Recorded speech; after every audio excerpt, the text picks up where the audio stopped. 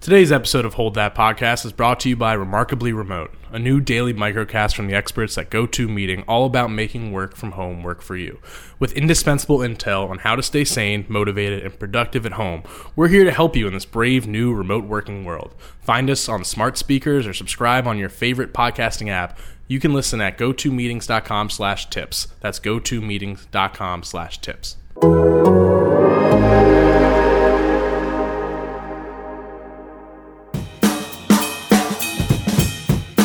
Hey, what's up, y'all? It is Tuesday, April 7th, here on the Hold That podcast.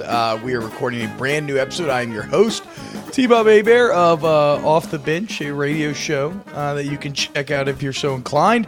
And I'm joined, as always, by Brody Miller of The Athletic. And I should mention that this is an athletic podcast. So if you go to theathletic.com/holdthatpodcast, you will get a great discount deal that I am not remembering the exact numbers on right now, but I know that essentially you get it for like a cup of coffee a month. And trust me when I say there is no better sports writing out there than The Athletic right now.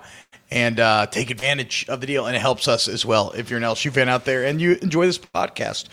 We actually have some stuff to talk about this week, but first, let me welcome in my co-host and a very talented writer himself, Brody. What's up, bro? How you doing, T-Bob? I don't know about you, but I'm starting to get into a zone of this is all just normal now. So I'm at like I think we're coming up on a full month so of basically living at home and not leaving. So like at least you go to the office every day, but now I don't even remember what the real world is like. So I'm just in this weird routine of just like walking the dogs in the morning and then like starting cocktail hour by 4 and like working in between and all that. And it's just this weird thing, like rewatching the OJ documentary at night every night with like the girlfriend, stuff like that. So like I'm curious how you're doing because at least you get to go to the office.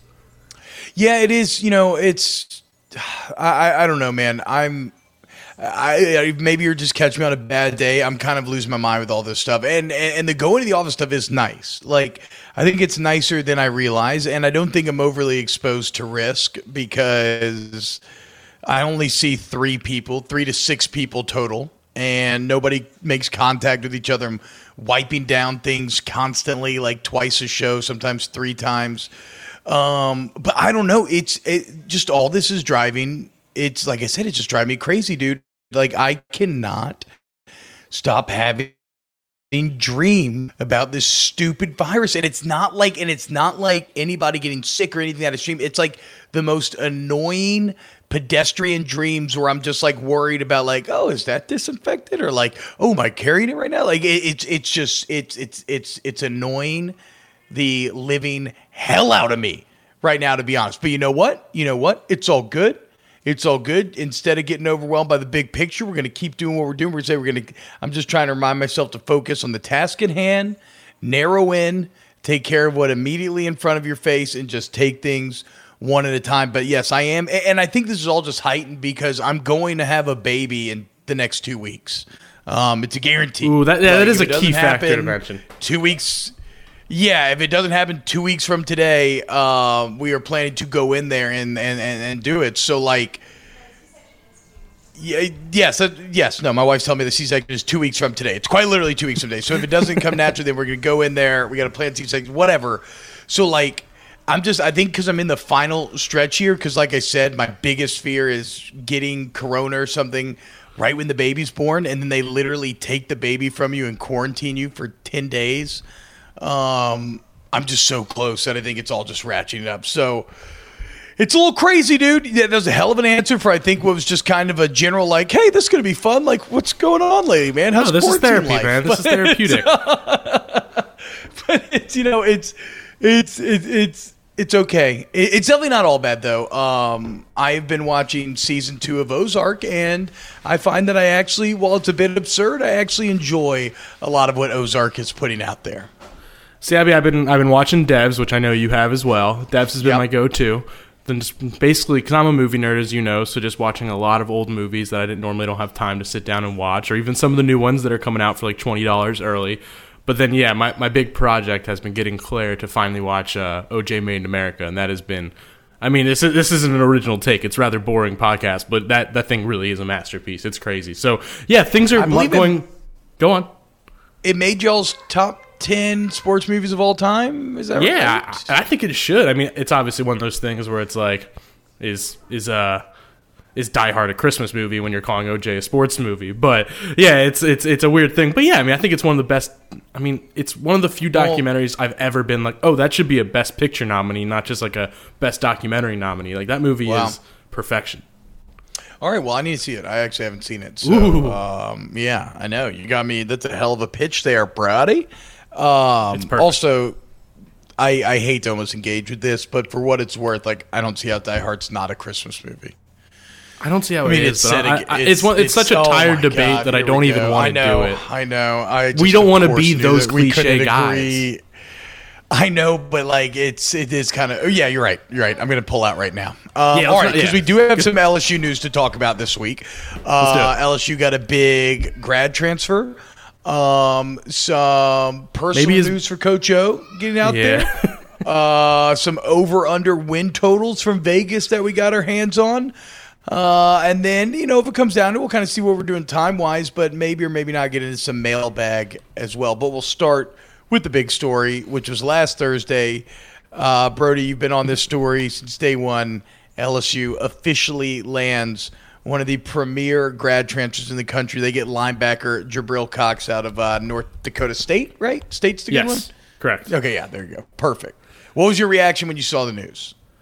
Well, I mean, I think you have to just start with one simple thing, is that LSU's arguably probably biggest weakness on the entire team going into 2020 just kind of got flipped on its head, and suddenly, I'm not going to call it a strength, but you look at it completely differently than you did 5 days ago, right? I mean, Jabril Cox is, I mean, honestly, this might sound a little hyperbolic, but just in terms of the sure thing nature of it, just in terms of like, what you're getting, probably a bigger get than Joe Burrow. I mean, you had like the Joe Burrow positional thing and all that. I said in the context of the moment, in the context of let it breathe. Yeah. I love it. Continue. Because like when Joe Burrow was coming in, you had no idea if he was any good. I know he's a quarterback, so that's always going to be more. But like Jabril Cox is a more established, higher profile player right now than Joe Burrow was. That's just probably a fact. Completely fair. That is a fact.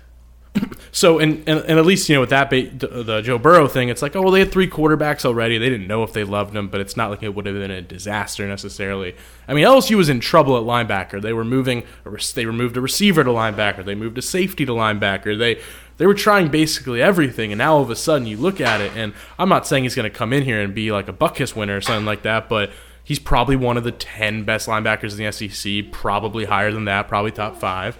And you're going from having maybe 1 confident linebacker and then 6 or 7 wild cards to 2 linebackers you feel pretty confident in, Jabril Cox and Damone Clark. You feel pretty confident there.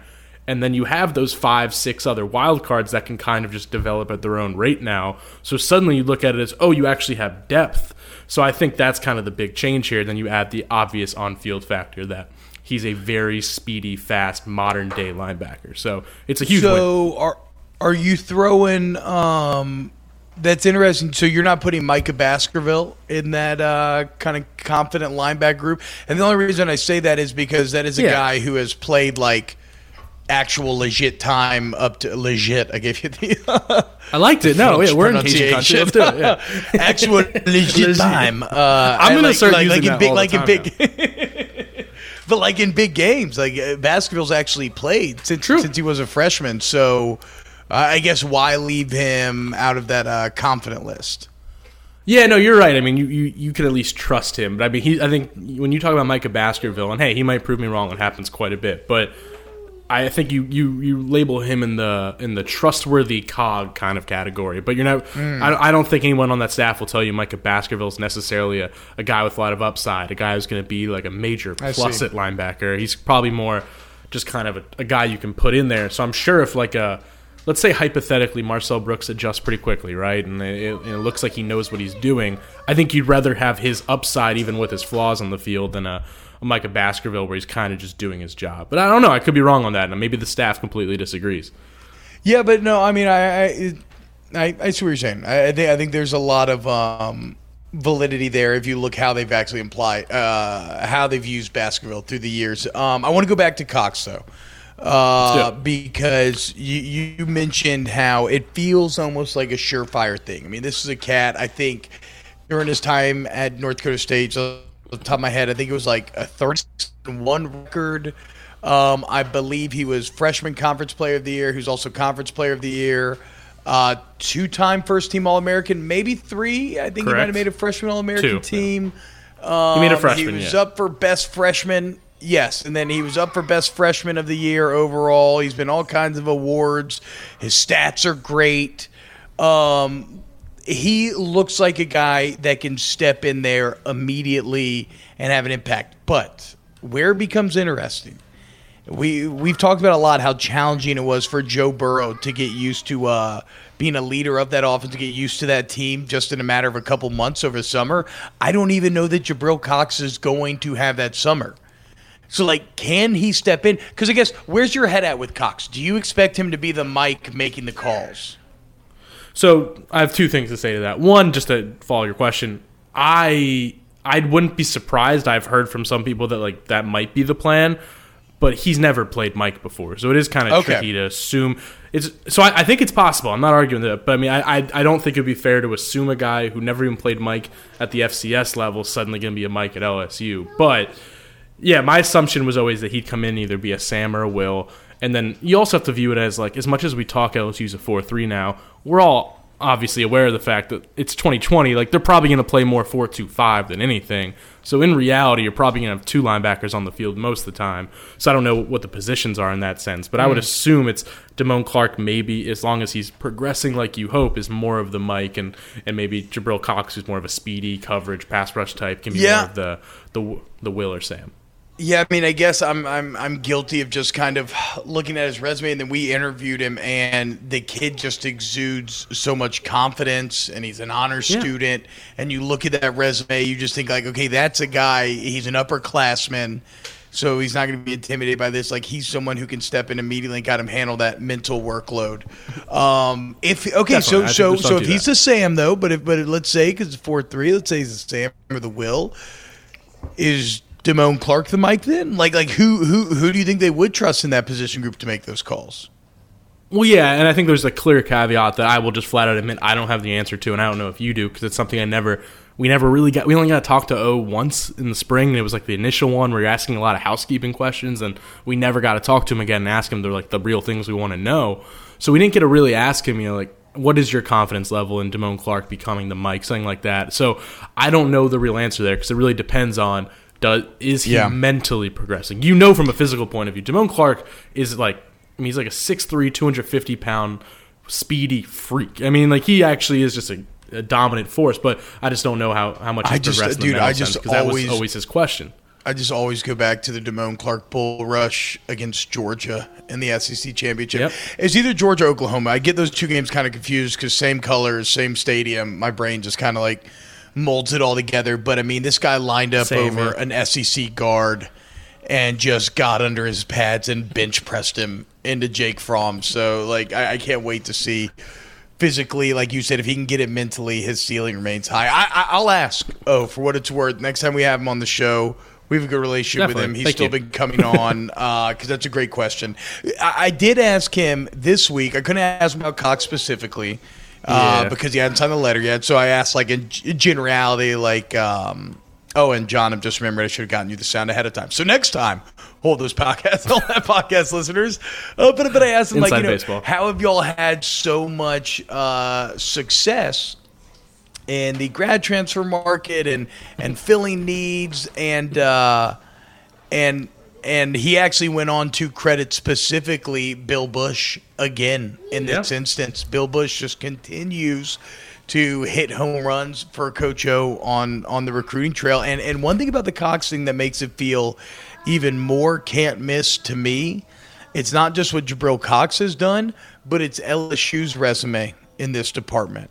Obviously, you look at a Cole Tracy and a Joe Burrow, and those are the premier examples of this. Like they're absolute home runs. We've talked about on the show. They equate to direct wins and losses. You don't go 10-3 without those two. You obviously don't go 15-0 without Burrow. Who knows if Coach O's on the hot seat? Is he fired? Is he still the coach? Like, it's just a completely different reality in which you don't get those guys. But it's not just them. Terrence Alexander gave you legit reps and depth, which is a lot of times what you're looking for in that regard. While not grad transfers, Thad Moss and Braden Fehoko both were key contributors to those 10 and 15 win seasons as well. Like, I obviously Damian Lewis out of junior college. Yes, okay. And I obviously don't follow all other schools like I follow LSU. So I'm always running the risk of being very kind of egocentric when it comes to my takes. But LSU has to be among like the top five.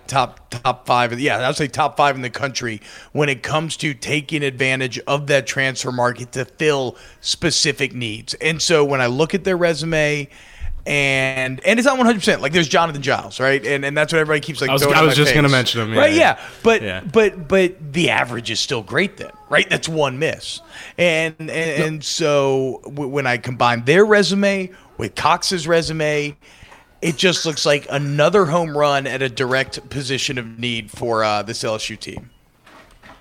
Yeah, absolutely, and I think you're actually making me think of a story I want to write now, which is like, why is LSU having such a success rate there? Because that isn't, I mean, that's not the norm. There's more failures in that department, I would imagine, than there is successes, and it's kind of because there's usually a reason for some of these things. But yeah, and even to go back to what we were saying about Micah Baskerville, things like that, it's like, well, maybe now that you have a Jabril Cox, who is a game changer on the field, right, and you have a Damone Clark, who in theory is another. When he's at his best, another game changer. Maybe you do feel better about having a Micah Baskerville as your third, because then it's like you have your 2 game changer types and you have your more stable guy. And then it goes. So I think when I look at, you asked me about things like, how confident you are in things like that. I mean, he's a veteran presence, and you're saying that he's losing his spring and he's losing the summer, which could hurt his ability to step right in and be a main guy. Yeah, that's true, but it's also, there's something to the fact that he's actually has an advantage because he's actually experienced. He's the most ready. That's fair. He's already played on high. Yep. Now, granted, it's a lower level. I think that's very worth noting, but yeah, I mean, if anything, he's the most ready to step in and just play no matter the situation. So, and actually, I wanted to discuss the Bill Bush thing for a second because that's mentioned in my story on him, and I think that's a fascinating wrinkle in this, is that Bill Bush, the LSU safeties coach, he's not necessarily on any lists or anything like that as one of the top recruiters in the country. It's not, you don't think of Bill Bush and think like elite recruiter. That's just not his vibe. But I mean, he has been an essential piece, and he was. I mean, Bo Pelini gets a lot of credit for Jabril Cox because that relationship has been there for a long time. But Bill Bush had one thing that kind of sealed the deal, and that is that he has a long history of recruiting American Samoan players and Polynesian players. And Jabril Cox's mother, Lotu, is American Samoan. And she's not exactly a very talkative woman. She's not somebody who's was a key part of the recruiting process for most schools. But he was the one who was able to get through to her, actually get her to talk. And that was a huge part of the trust factor in them actually sending him. So, and now you look at Bill Bush's resume, when Bill Bush is arguably the key to getting Joe Burrow. I mean, that's the truth. I think he was a huge part of that. He was the key to getting a guy like Apu Ika, and he also was the key to Sony Fanua, which isn't as big a name, but those are 2 more Polynesian players. And I think, some of the biggest gets in recent years at LSU, Bill Bush has been the key too. So I think that's just something that's worth highlighting.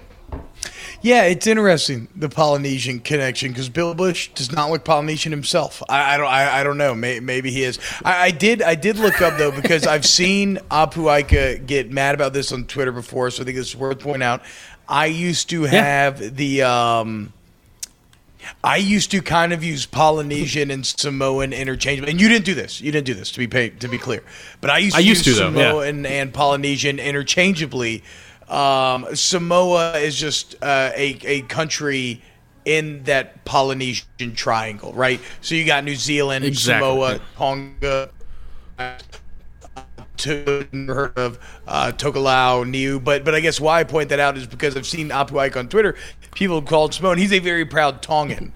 But for whatever reason, Bill Bush, as you said, has done a very good job of connecting with these Polynesian American families, getting them to trust him, and it is paid direct dividends for LSU from a football perspective.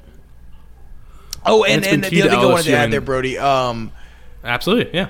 Well, explain the Bo Pelini Jabril Cox connection for those that may not know. Absolutely. So, I mean, Bo Pelini, as everyone here knows, was the head coach at Youngstown State for the past, I believe, 7 years.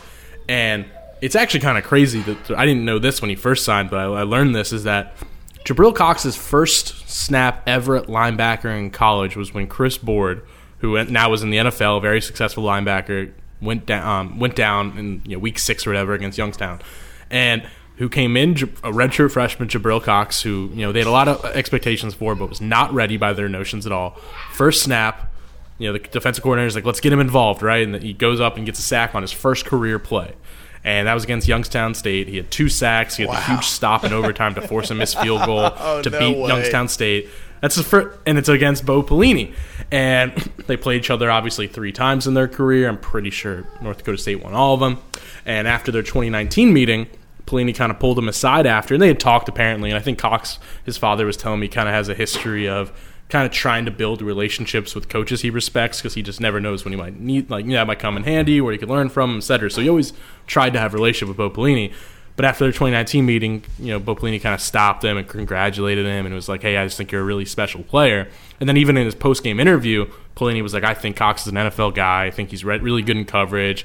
If you don't want him on your team, I don't know if you know anything. I don't know much about football, but you don't know much about football if you don't want him on your team, basically what he's saying. And then, for sure. 5 months later, he's on his team. So that's a huge part. Did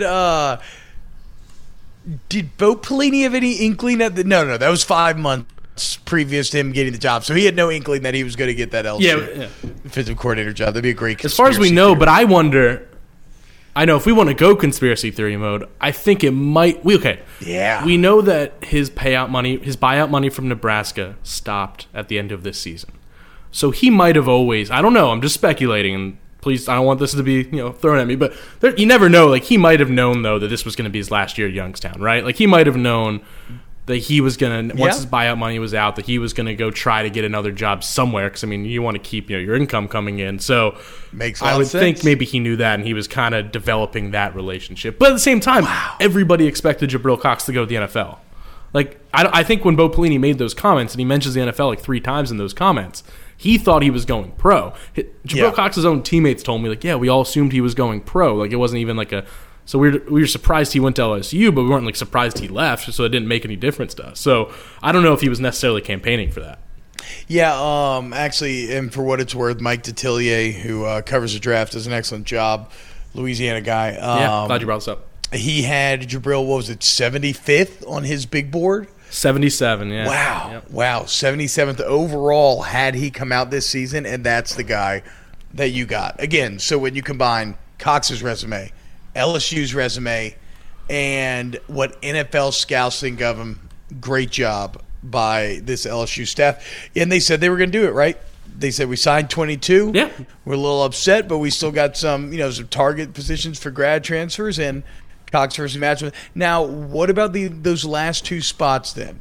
Yeah. Are they still pursuing a quarterback, and are they still pursuing offensive line?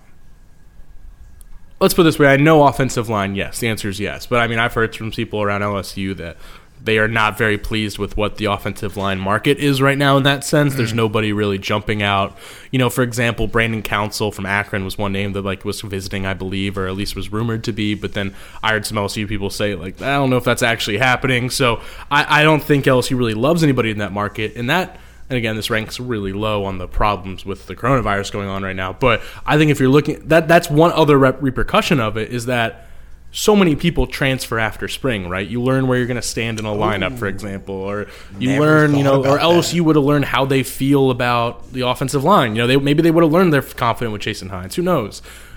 Every team and every player is kind of losing that knowledge they would have learned. So now there's probably no new players joining the transfer portal that maybe wouldn't have, and that might have been really helpful in the offensive line market.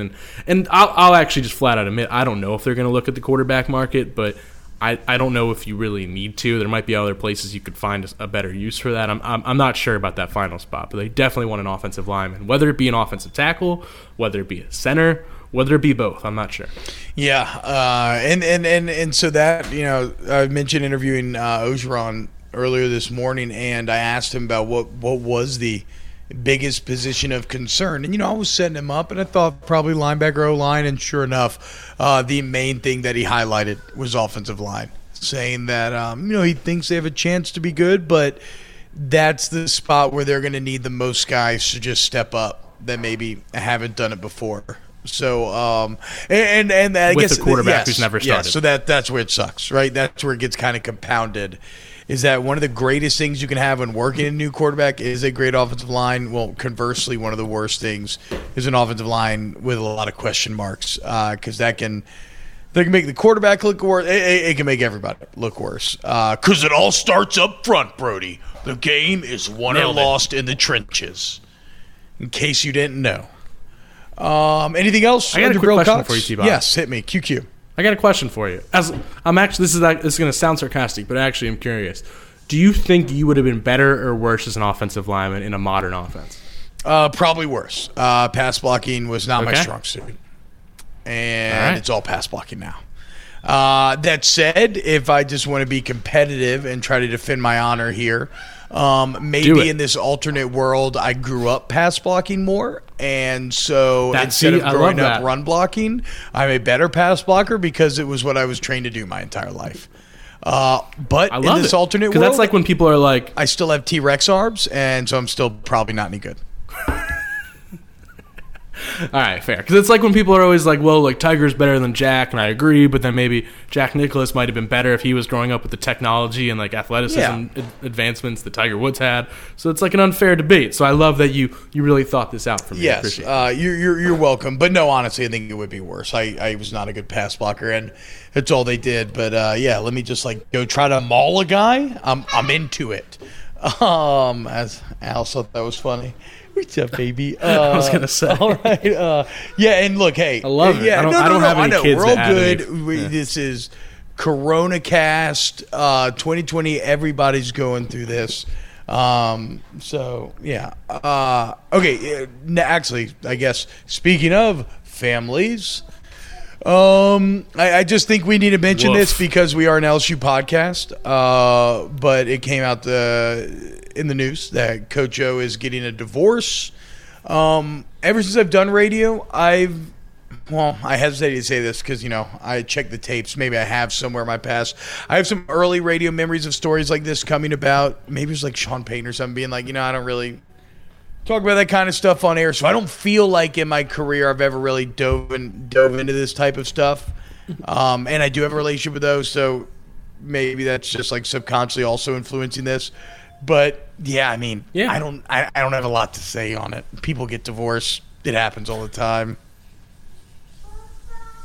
Yeah, I think the only thing that's almost different from a Sean Payton, right, is that it is a weird thing, but with a college football program, like the role of the wife actually like means something. You know what I mean? Like, no, it's not just like they're like, oh, it's your job and you go home and that's a good way to put it. Like they're kind of small parts of the recruiting process, and they're usually like key parts of like kind of being like a mother to some of the players. I know, for example, Megan Mullen, has like a really close relationship with a lot of her players at both schools where Dan Mullen coached. Like Kelly Orgeron was a very present figure in the day-to-day life of LSU football. So, and it's just a weird thing. And again, I have no real input. I don't know what's happening in their life. I don't want to speculate. I don't even want to.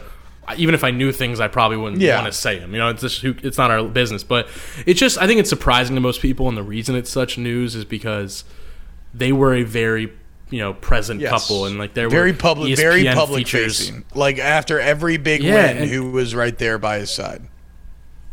Absolutely. I looked back on my national championship gamer that night, and a key part of my story was about Ed Orgeron walking off the field, the last two people left in the building with Kelly, and then he was with his sons, and it was like how much family and all these things were a key part of all this. So it's weird. And then you also add like there were ESPN features on Kelly's fight with her back and her issues where she was close to very serious issues, and Ed Orgeron and her relationship through that. So it was all very public, and that's why it's news. And that's the only reason we even are mentioning it, I guess, is all I'm saying. Yeah. Look, I think it comes to the territory.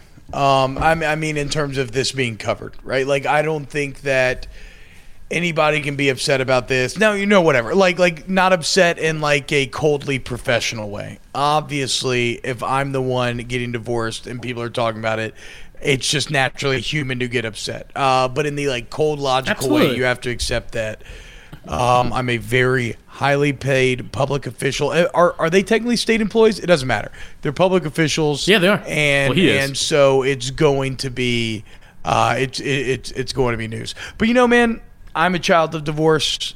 Now it was like right when I was like at the end of high school, beginning of college, and honestly, it's been good.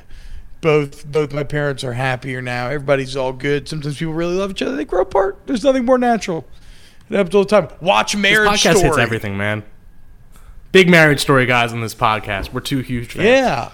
And you know what? It has a happy ending, all things considered. Couldn't agree more. Even though I remember I went on Andy Staples' podcast the day before I went to see that with Claire, and he was like, it was like this big thing, and he's like, wait, we need updates like next week of like, are you still together after you just saw Marriage Story with your new girlfriend? And you know what? We both came out more optimistic. So yeah. No, I mean, I've told you my marriage stories. Yeah, exactly right. It's like the whole hold that podcast. Oh wait, my headphones fell off, so I can't hear you. Yeah, you got there a second before I did. I made some great jokes while it was off. Don't worry. Yeah. Oh man, we're truly in sync there. Yeah, I felt like I learned real lessons from that movie. I still feel bad that Adam Driver's Broadway play didn't work out, but me too. I think about it quite often. I mean, you worked your whole life, and he finally got there, and then it just kind of blew up in his face. But everybody learned some valuable lessons in the end.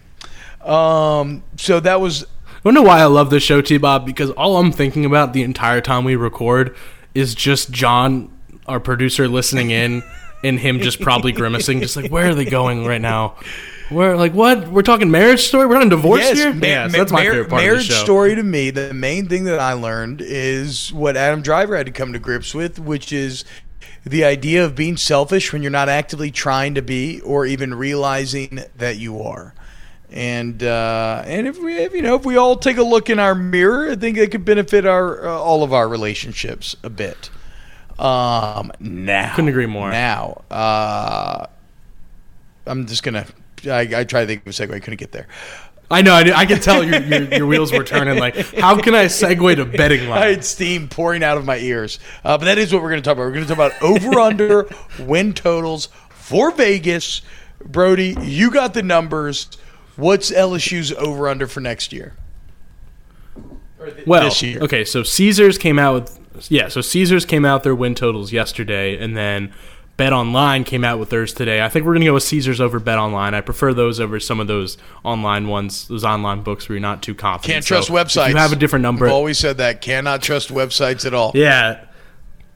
Well, except for theathletic.com. Subscribe to theathletic.com. Yeah, I know. Subscribe to The Athletic. So anyway, we'll go with Caesars, and it's just in case you have a different line at your book.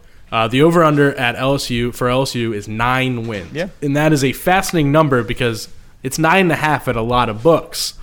But I actually think 9 is a genius line because it's 9.5. Okay, 9.5, you're basically deciding, do you think they win 10 games or 9 games? And I think almost any projection right now would tell you like 9-3 if you're just is probably the most likely scenario. I mean, 10-2 is very, very possible. It's probably the second most likely, but 9 wins is probably the most. Wait, so are these regular season win totals, or do these take the bowl into account? Yes, this is 12 games. Oh, yeah, so no 9-3. bowl game. Yeah, correct. Oh, okay. So I think it's a great line though, and here's what's fascinating about it: it's 9 wins, but the over is plus 110, which means it's more favorable odds. You'll get more if you put 100 down, you win 110, and it's minus 130 for the under, which means in theory they're getting more money on the under. So the reason I think that's a genius line, before we get into actually what we think about it, I'm just a gambling nerd and I think it's worth pointing out, is that I bet what happened there is most books have 9.5, and 9.5, based on what we're seeing with 9 being probably the most likely number and how they're getting more bets on the under, is that if you go 9.5, you're probably going to get crushed on the under, get 70% of your bets on the under. And then you're really exposed, and all of a sudden, if they win 10, you're in trouble. So 9's genius because, one, you'll probably get even money on both sides, you would imagine, or pretty close to it. But it's also probably going to get more action because for bettors, 9 gives you protection. Because 9 means if they win 9-3, you push. You're good. But if you're but good. if it's, Nobody if loses anything. We all go home happy. I think that's just my own little rant because I'm a gambling nerd, but I think that's a great number. No, that's a fascinating angle, and I had not considered. And again. because they know exactly what they're doing. When you look at LSU's schedule, 9 wins makes complete sense. I mean, it just does.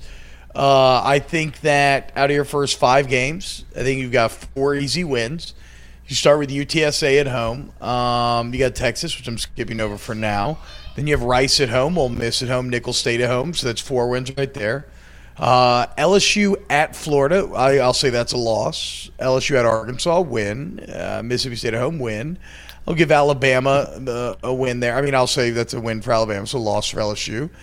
And then I think they beat South Carolina. So really where my head's at is I see all wins save for Florida and Alabama. I think you're going to be hard-pressed to beat.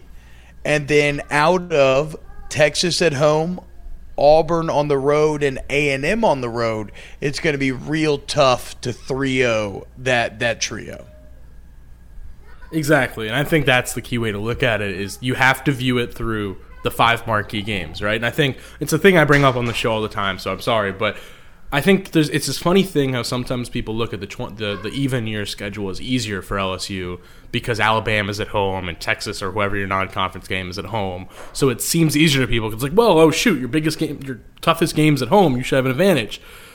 But and again, I know you agree with me on this. Is that Alabama? I mean, obviously they won last year, but history says, and I think it'll be similar this year with LSU replacing so much. You just kind of have to factor that in as a loss, regardless of home or away. And if anything, you and I kind of agree, Alabama actually gets up more for a game at LSU at Tiger Stadium. Saban going back to Tiger Stadium. You know, Alabama almost always wins the numbers, those games by more. I was about to say, the numbers are so weird in this series. The road team wins more. Alabama actually owns LSU in Death Valley. It's really depressing. We don't need to talk about it. But, yes, that is the numerical fact, unfortunately. So anyone talking about like that's easier, that's not, because that's a guaranteed loss. So now you already have, not guaranteed, but assumed loss. So you already have a loss, and you have these 3 away games against what seem to all be at least top 15 teams, maybe even top 12, top 10, I don't know, of Auburn, A&M, and Florida, all at really tough road venues. So, and sure, I think all those games LSU could win. Like, they're all probably toss-ups in a neutral site, right? I think they're all good football games. But when all 3 of those on the road, and Texas, which I think you and I kind of both have a feeling LSU wins, but Texas is no joke next year. I agree. They bring a lot of guys back. I think it's more likely than not, but that's why I put them. See, so like I said, I got Florida and Bama as the losses, and then to me, my trio is Texas, which is at home, which is nice, but then like you said, on the road Auburn, on the road A&M. To 3-0 that, you're going to have to be really locked in, and with the question marks that we currently have, well, they're capable. I don't know that I can sit here and say I believe that they will. And you're really betting on, basically, if you're picking it over, like, it's this simple. You're picking them to win 2 of those 3. You're picking them to beat, in my head, it's LSU, Auburn, and A&M, but you make it, I understand you're changing a little bit of Texas, but either way, you're betting on them to take 2 of those 3 road games, which is a lot to ask. I think most projections, which I'm not saying numbers are everything, don't get mad at me, but I think that numbers would suggest LSU is probably going to win 1 of those 3 games just on a pure probability point of view. So 9-3 is probably the most likely scenario. And what makes this all so hard, which probably makes us a dumb bet to even touch, but I understand that's not how we humans work, is that LSU, we don't know anything about them. It's completely an unproven 127th in the country in returning production team. So they might be really good and win 10 or 11, or they might be really, they could be bad. It's not unheard of to think. They could go 8-4 next year and not be shocking. And it's also the last thing I'll say is if LSU went 9-3 with that schedule, that team probably finishes number 8 in the AP poll. You know what I mean? Yeah. Like, that's not a bad season. Auburn was one of the best teams in the country last year, and they went 9-3. That's just how the SEC West works. The only thing about it, though, as far as rankings would go, Brody, is that with being so back heavy, right? Like an Alabama loss would come in November 7th. If you were to lose to Auburn, that would be November 21st. A&M would be obviously Thanksgiving, the very end of the season. That could hurt any potential. Like, now the bowl game get you back up there, but obviously when you lose matters as to where you're ranked. Just some food for thought there. It's a really good point. Yeah. No, I think it's a very important point, and I think we talked about that with Texas A&M, which I have a gut feeling we'll get to. But I mean, that's one of the best examples because Texas A&M should be like Texas A&M might be like 8-0 going into the Final Four and still finish 8-4. You know, it's something like that. So Yeah, it's just a weird thing, and I think if I'm making a bet on this, I probably can't help but I think I take the. Well, I think it's a stay away, but I guess you take the over if you have the 9 pushing no matter what. Like, I mean, if you're an LSU fan, like you said, you just take the over because 9 you're safe. So why not? Just exactly. Bet and on you your have plus guys. odds. Now, 9.5 though. Okay, let's ask you this: if you're getting a 9.5 line, what do you do? I would probably take the under. I've been saying 9-3 bowl game pushes you to 10 wins. So I've seen. Yeah, I think with the lack of new information, I'm. Yeah, I can't. I think I just have to stay consistent here. And then there's that.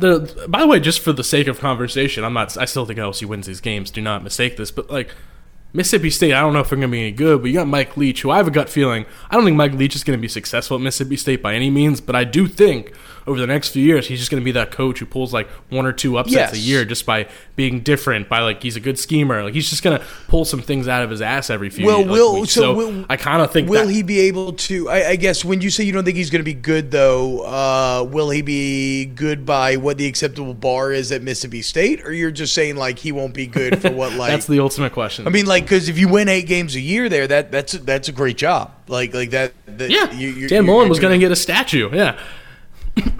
So what do you think? A great like, question. Will he, I guess. Do you think he's capable of that Dan Mullen type return?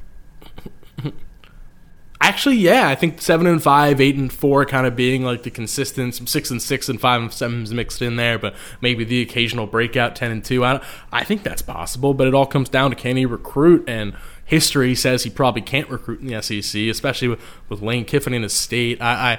I think in the grand scheme of things, if I had to put money down, I assume Mike Leach will not be a success in overall building a program at Mississippi State. That's my assumption. But yeah, I think he can have like an 8-4 season.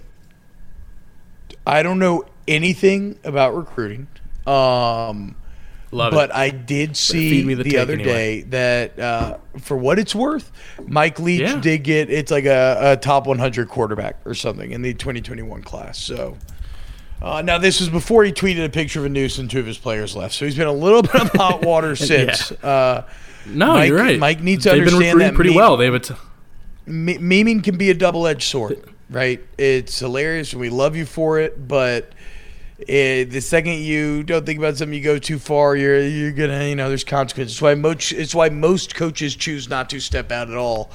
But yeah, Leach going through a little bit of controversy up there in Starkville. I guess he's in Key West. As I've always said, you either die a hero or you meme long enough to see yourself become a villain. Yeah. And, I mean, well, that's what Leach is currently having to deal with. Okay, so the overall point stands, though, and I'm in complete agreement with you. The thing about Mike Leach and his offense and his style is that he can punch up, which is why I think he's such a good Mississippi State coach. He can play above his talent level, even if he's never going to be able to recruit that elite talent level. So, yeah, I'm not too sketched out about next year, but, yes, Mike Leach is going to land some punches that nobody's expecting him to and land a couple knockouts maybe once a year, once every 2 years. So, do you want to jump around to some other schools real quick? For win totals? All right. Alabama, 10.5. For the regular season? Who's going to be Alabama's quarterback? Yes.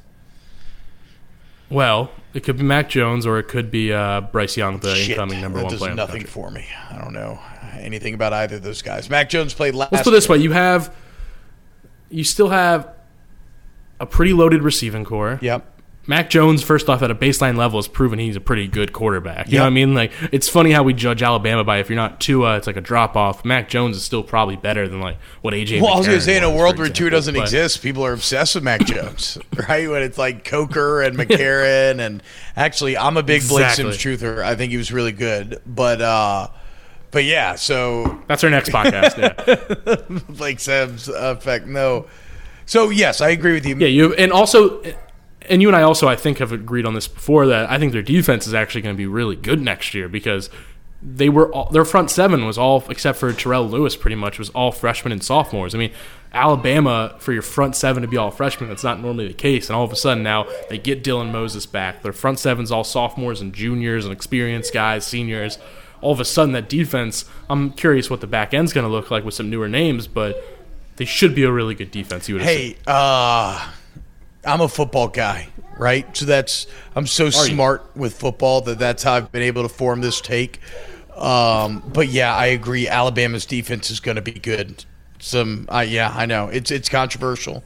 I know you're out there listening. You probably it's with the context of last year. On your brakes. No, I know. I didn't even start that out trying to make fun of you. Last year was a down year. No, I know, because I am in agreement with you. Last year was a down year, but yeah, like I cannot. It doesn't matter if I knew a single player on the Alabama roster. Their resume and Nick Saban's legacy as such that I will always give them the benefit of the doubt. So if you're going to give me a 10.5 over-under total, you said 10.5? I'll take the 11.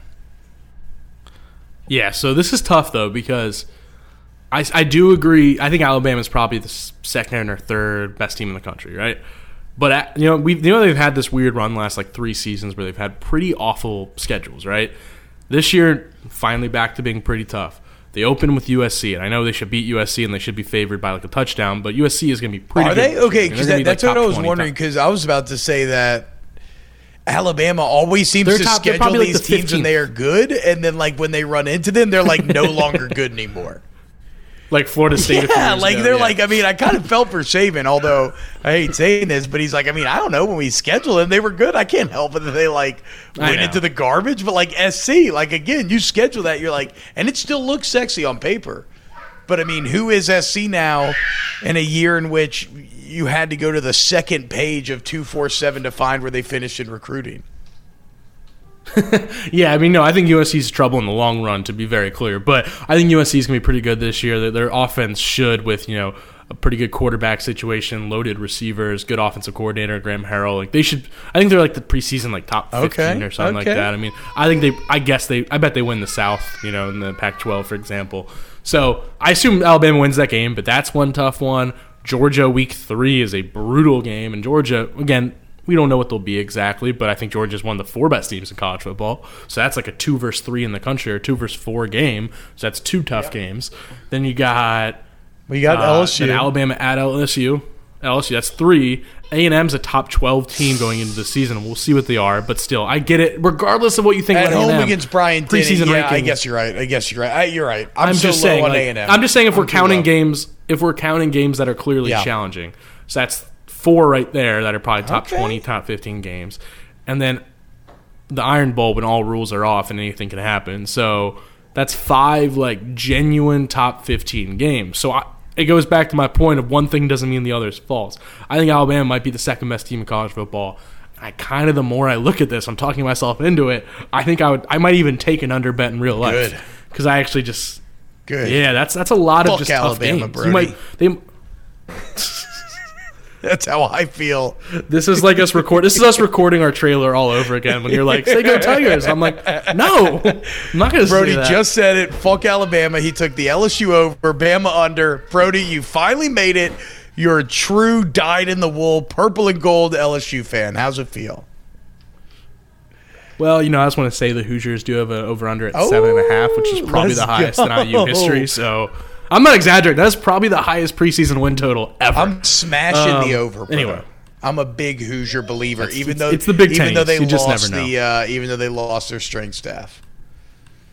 But hey, they sold the guy from the Giants. Oh, now I get it. I see why you took the Alabama under. You're salty. They took your strength staff. Wow, that was well played. Wow, didn't even think. For those that don't know, Nick Saban did hire away the Indiana strength staff for quite a bit of money. So Brody's still upset about it. I didn't even think of that. Well played. No, look, in all seriousness, it just comes to me. It's just the fact. Wasn't Alabama favored in 70 games in a row or something stupid?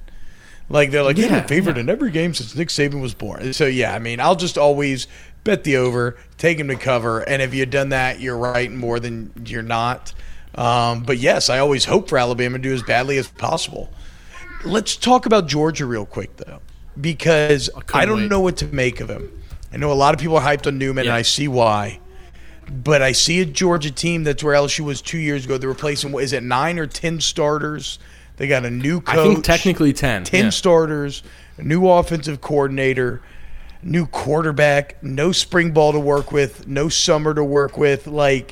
They got a hell of an expectation to live up to with more question marks than any team that I can remember that we all thought was going to be really good. No, I mean, you're absolutely right. And I think we know the defense is going to be pretty good. Yeah. And I wonder if some of this is built in, just the pure notion of like, we're 4 years in on Kirby, right? Or maybe 5. I think we pretty much are like clear in that, like, Kirby Smart's going to have a good football team. Yeah, thank you. I think we're pretty clear now that Kirby Smart's going to have a good, talented football team every year. The way they're recruiting, all these things. You know the talent's there. And I think the optimism is might be based in, and understandably so, that they finally change their offense. They're finally going into a modern offense. So it's like, oh, you have this talent, and you finally catch up offensively. They should have a huge ceiling.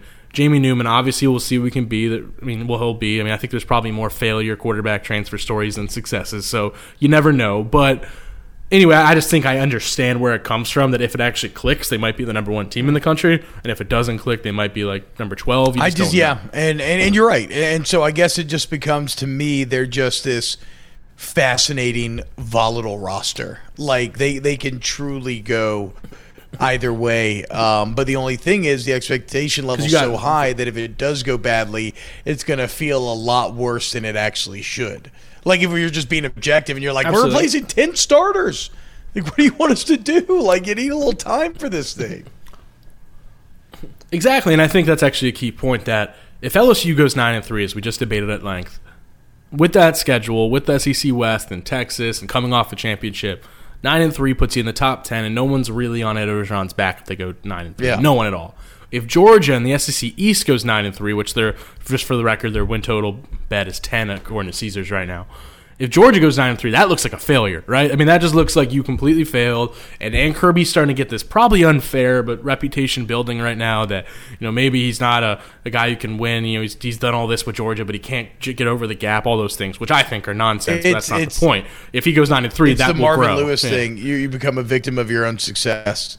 Right, like Marvin Lewis makes the playoffs every year with the Bengals, and like that in and of itself should be celebrated. But the just raw, bitter disappointment of getting there and then doing absolutely nothing eventually becomes your worst enemy. Like, you'd be better off just being terrible and then making the playoffs once every 4 years. So, as you could probably tell, I like to view looking at a win total bet by just looking at how many games are actually losable, and then you just do the probability from there, right? So, open with Virginia. I mean, they'll be a 2 score favorite there, but Virginia's proven last year to be a pretty well-run, tough team. So that you never know with that.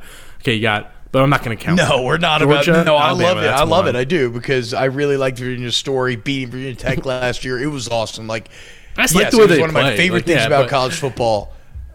No, but we're not counting it. Okay, so you got Bama. That's 1. Auburn 2. Florida 3. Yeah. No. Kentucky? No. I mean, Kentucky. Okay, I won't do it. But I think Kentucky's going to be good. So that's 3. Wasn't he terrible last year when he did play? Well, I think Lynn Bowden's back. For some reason I thought Lynn Bowden was gone. Let me try to figure out. I don't know. Just okay. Well, okay. Yeah. Am I a terrible reporter? No. Maybe not. Maybe not. Anyway. Maybe not. My bad. Right. No. Anyway. You are not a terrible reporter. Your reporter status does not hinge on whether or not Lynn Bowden is back. I'm seeing Lynn Bowden as so wait, we just got word. Breaking news: he is gone. Lynn Bowden is entering the NFL draft. I guess he announced back. I'm just happy these moments have 45 minutes in the show. Anyway, so we're not counting that. No, so I think we're not counting. Kentucky is the overall point there. So 3. Okay, at that point you look at it that way. 3 of those games are challenging. Just with Georgia, I assume they win 2 of the 3. Ooh, 10's a good line, but the question's pretty simple. Do you think they beat Florida? That's what it all comes down to for both their win number and for Florida's win number, because Florida is also 10. And they're identical. In the swamp. Or no, they're not. They play the neutral site. I'm an idiot. Nailed it. I was just looking at the schedule. Big day for us. I'm gonna say I'm gonna stay consistent. I think Florida's the best team in the East. So no, I don't think they beat Florida. You and I agree.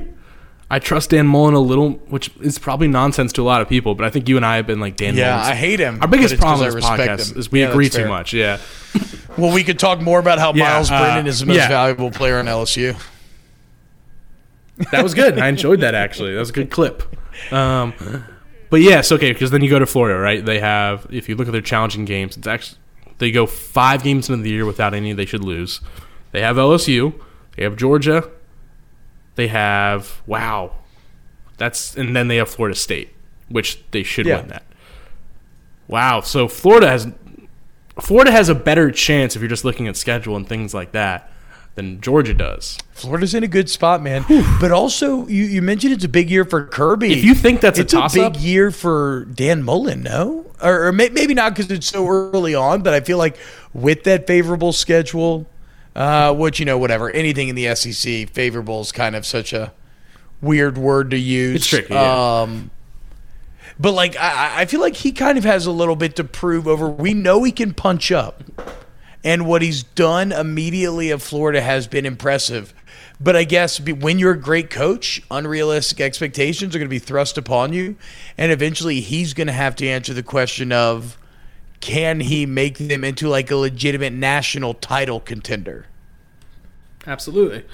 I mean, he's going to if he loses to Georgia again this year, he won't be in trouble or anything like that. He's been an undoubtable success. I mean, there's no doubt about that. But if he loses to Georgia again, that's 3 years where suddenly his entire thing that hovers over him can't beat Kirby Smart. He's one step below Kirby Smart. So I'm not saying it'll be a thing this year, but 2021 when they meet, it's going to be the thing over his head all 2021 if they're going into that season of, can he actually get past Kirby Smart because he doesn't have excuses anymore. But anyway, we're getting ahead of ourselves. To Athens in 2021. Oh wait, no, never mind. That's funny. Yeah, true. So okay, well here's my takeaway then. I'm not sure how I feel about that game, but if we're doing the probability thing, right, we're looking at these schedules and how we feel about this, I am going Florida over just because there's probably more scenarios in which they get over than Georgia. You heard it here first. The Hold That podcast. We love the Gators. We're split on the Tide. We love the Tigers, and we hate the Bulldogs. Bam. But damn, we did it. And the SEC is figured out now. This is why we're in this business. If we don't play the season, you can just take that all as law. Everything that we said will end up coming true. All right, Brody, we are here at the end of the podcast. My wife desperately needs a break. She's been incredible as I've been working all day, taking care of our daughter. So I'm going to take over. Anything else to add as we're on the way out here? No, I mean, are you about to have a cocktail? What's your status? I finished a cocktail about halfway through. It improved my mood considerably. I told you I've been in the doldrums a little bit all day. I noticed. So I'm feeling. We didn't mention that to our listeners, but we had a little whiskey. We had a little whiskey. It was quite tasty. So this is the part of the show where I remind you to sign up for The Athletic. Go to theathletic.com/holdthatpodcast.